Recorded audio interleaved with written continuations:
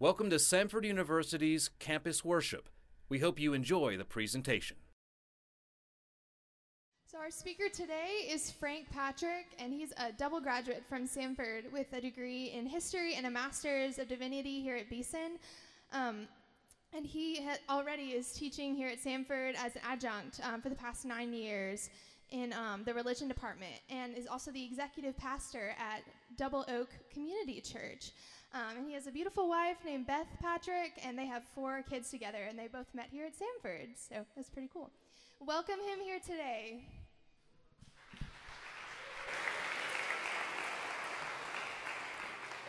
Well, hey, good morning to you. I hope you're doing well. Hope that didn't blow you out there. Okay, good. Hey, it's exciting to be here.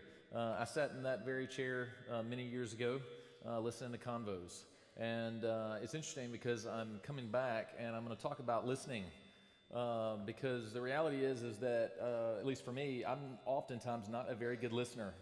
In fact, I went and kind of did some just study about listening, and there's a lot of things that we do instead of listen and problems with our listening. One of them is called selective listening, and selective listening is kind of when you're tuning in and out. And the fact that I'm only like 4 sentences in, and some of you are already doing that, right? I mean, some of you already have the phone or whatever, and you're kind of just tuning in, tuning out, tuning in, tuning out, and that's the way you're going to treat maybe the convo here, and that's fine. I understand that. Maybe I'll say something that'll draw you back in. Who knows? But it's hard for us to listen. And the reality is, though, is that Scripture and the Bible is full of discussions about listening. In fact, this morning I'm going to go from a proverb. We've been walking through the Proverbs, I know, in Convo. And here I'm going to actually go Proverb 8, verse 32. And I'll go to the end. It's just a couple of verses. But it says this, "And now, my children, listen to me. Happy are those who keep my ways. Hear instruction and be wise. Do not neglect it. Happy is the one who listens to me, watching daily at my gates, waiting beside my doors. For whoever finds me finds life and obtains favor from the Lord. But those who miss me injure themselves. All who hate me love death." Now, you'll notice in there, if you're reading it and listening well, there's a lot about listening. And what I love in the Bible is that there's a lot of voices to listen to. Now, I'm not talking about Mr. Robot kind of listening to voices, because if some of you are sucked into that show or have watched that show, you know there's a lot of voices going on that he's hearing and so forth. It's not that kind. It's a different kind. In Scripture, it's the idea that in Scripture there's a lot of different voices that speak to us in different situations in life. And probably most of us have had that kind of situation where you've had a particular moment, a particular time, a particular place, and there's some place you've gone to that has spoken to you in a powerful way, and you've listened, and it's been incredibly important to you, and it's changed you in some way. And so this morning, that's what I want to talk about, is listening to the various voices of Scripture, because there's a lot of voices there. And the reality is that sometimes we have a tendency not to want to kind of get outside the norm, you know? Anybody from Durham, North Carolina in here, by the way? Anybody? Okay, hey, we got one in here. I spent a lot of my early adulthood in Durham, and there's a restaurant not too far from Durham called the Angus Barn. You ever eaten there? Angus Barn? Yeah. Oh, hey, good man. Look at this. Well, I don't know about you, but I'm a creature of habit, and so I go into a restaurant and I kind of look at the menu and then I order the same thing, and I kind of get annoyed at myself about that. Okay, some of you like this? Because I want to branch out. I really do. And so each time when I walk into a restaurant, I say, I'm going to order something different. And what do? The server comes along and they say, what do you want? And I say the same thing that I always say. And the same is true at Angus Barn. I always think, hey, I'm going to order something different. And I always order the steak and ribs combo. Always. It just comes out of my mouth. I'm thinking, I'm going to order this over here. But then whenever she or he asks me, what do I want? It just comes out, steak or ribs combo. Most of us have a tendency to be creatures of habit. And because of that, I think when it comes to reading the Bible, when it comes to life, we don't hear as many voices as we should because we have a tendency to come back to the same voice over and over and over again. And so this morning, what I want to do is talk about just 3 different voices that we need to hear in Scripture. And if you've never heard them before, I'm going to give you an introduction to them, okay? All right, so here's the first one. The first voice that I love is the pastoral voice. The Bible is full of this idea of the pastoral voice. The pastoral voice simply says this: you are fearfully and wonderfully made, that God loves you. Now, I don't know about you, this is the voice that I always order off the menu, okay, right? I mean, this is the one I love to hear. But I'll be honest with you, I have a problem with this voice. Over the past few years of my life, I've delved into this idea of shame.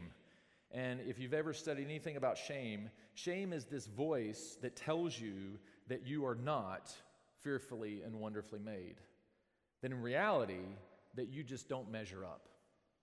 That you're just not as good as you should be, that you're not as lovely as it should be, that you just don't measure up to the standards around you, and that at the end of the day, you're a loser. Now, there's a difference between guilt and shame. You know, guilt tells you that you're guilty of something, that you screwed up, right? Shame tells you that you are a loser, that you are less than as a human being, that you're not fearfully and wonderfully made. The Bible is full of passages of Scripture that try to scream back at you in the voice of that shame that sits there and tells you that you are a loser, that you don't measure up, that no, that's not true, that you are fearfully and wonderfully made, that you are made in the image of God, and that you have special value, incredible value. You might wear some kind of unwanted identity in your life. I don't know what that might be, but it's something. We all have these unwanted identities, something that you might identify yourself as. I'm such a screw up. I always do this, I always do that. And we want to wear that nameplate. But we need to come back to Scripture and hear the pastoral voice that in the midst of that tells you that no, that's not your identity. You are a daughter, you are a son of God. You are fearfully and wonderfully made. You are loved beyond measure. There's so many great stories in the Bible that kind of get this pastoral voice. One of my favorites, and one that probably you definitely know well, is in Luke chapter 15, the parable of the prodigal son. Jesus tells this story about a guy who basically was a screw-up, and he wore a lot of unwanted identities, right? He was the guy that left his family. He's the guy that wanted his dad to be dead, basically. He's the guy that ran off and blew through his money. And he did all those things. And yet when he came back, the father rushed to meet him and treated him as a son, as a loved, beloved, cared for, beautiful son, even though he was a screw-up. That's the pastoral voice. And we need to hear it. We need to hear it. There are times in our lives where we just don't sense that. We don't have a sense that I just don't feel like I'm fearfully and wonderfully made. And we need to go back to Scripture and hear that voice and remind ourselves of who you are and what God believes you to be, which is fearfully and wonderfully made. Now, I love that voice. That's, again, that's my steak and ribs combo right there. You know, that's the one I keep ordering off the menu. Now, the other two, okay, second voice. The second voice is the prophetic voice. The prophetic voice is the one that I struggle with, and most of us do, because the prophetic voice is a voice that challenges us. It tells us that, hey, you need to move in a different direction, or hey, you need to think differently. It causes us discomfort in our lives. It stretches us. It pushes us. Some of you in here, and I can look around the room, I can actually see your faces, which is kind of fun to be in a place where I can see pretty much everybody's face, especially I love the ones that are already texting and looking at their phones. But it's fun, though, to look around the room and to see everybody's faces. And I know some of you, I can recognize some of you that I've had in my classes, and some of you I know in other contexts as well.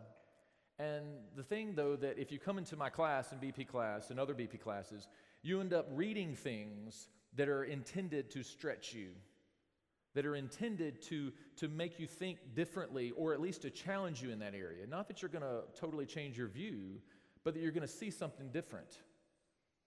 The Bible's full of these.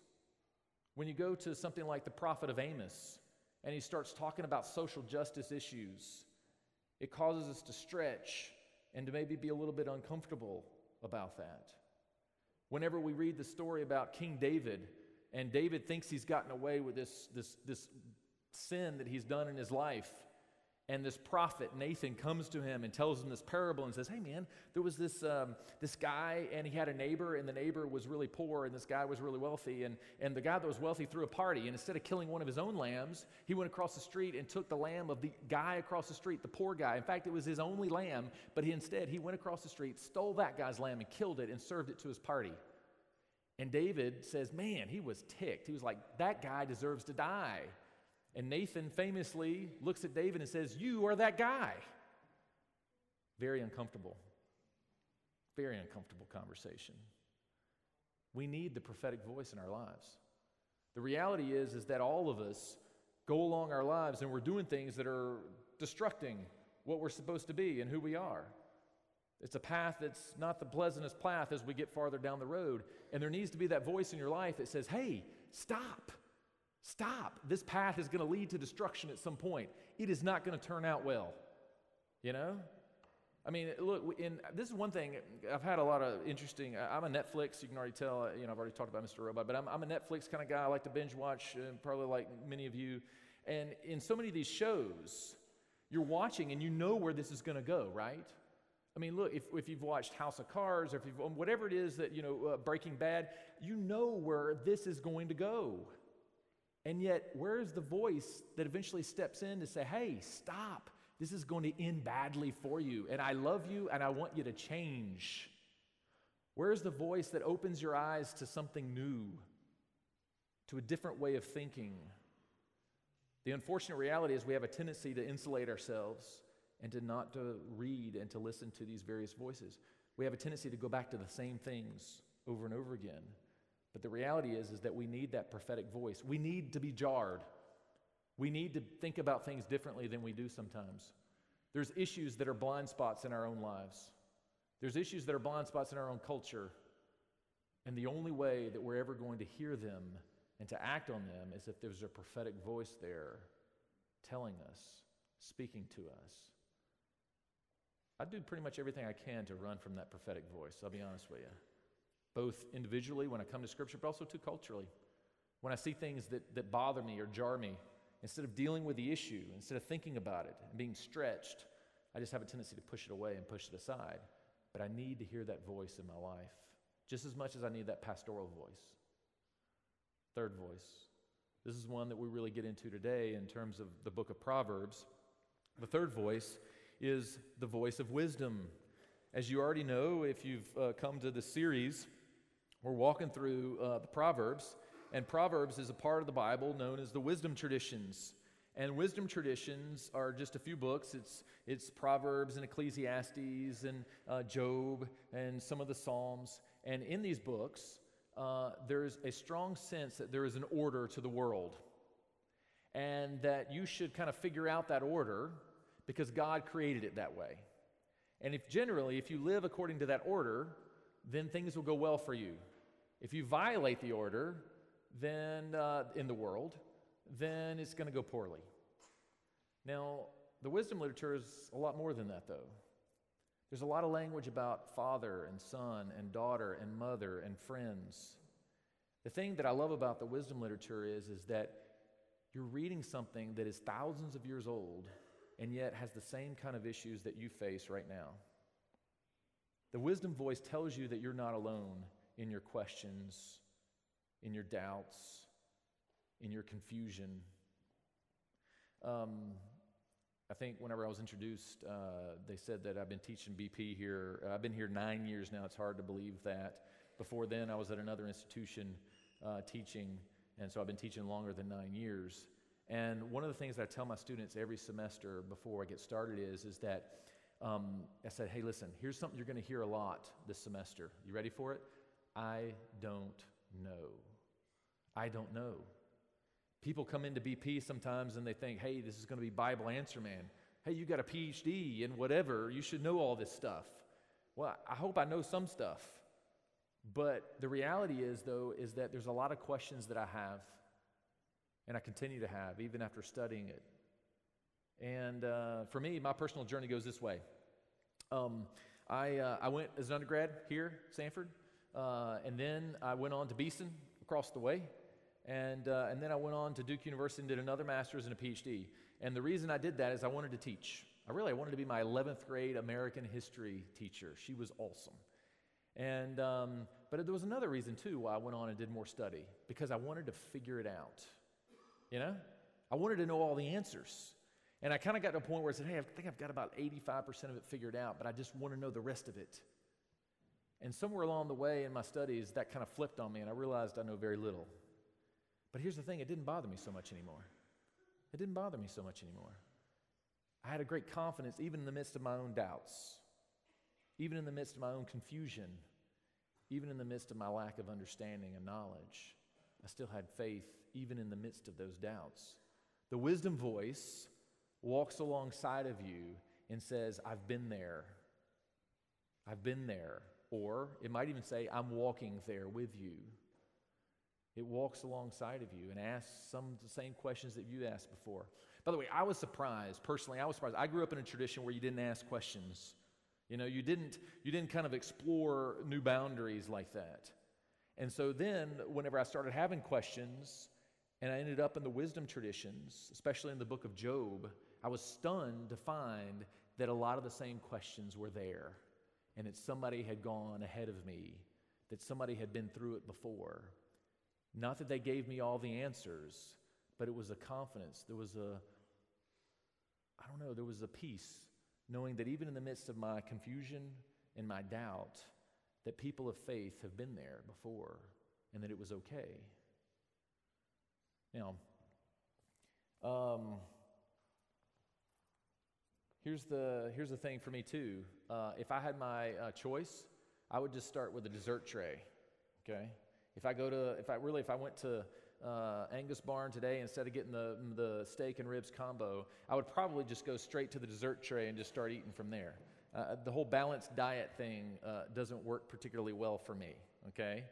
I love my donuts, my cake, etc., as you can tell. Now, here's the thing. These three voices, we have a tendency to want to feast and gorge ourselves on one and not listen to the others, right? We have a tendency to hang out in one of those places. So I challenge you to think about this. What voices do you listen to in your life? Have you ever sat down and listened to the pastoral voice that tells you that you are fearfully and wonderfully made, that you are a daughter and a son of God, that God paid a great price for you on the cross because you're worth it? You're worth it. Have you listened to that voice, and do you remind yourself of that voice on a regular basis? Do you also, though, go down maybe the uncomfortable route of the prophetic voice?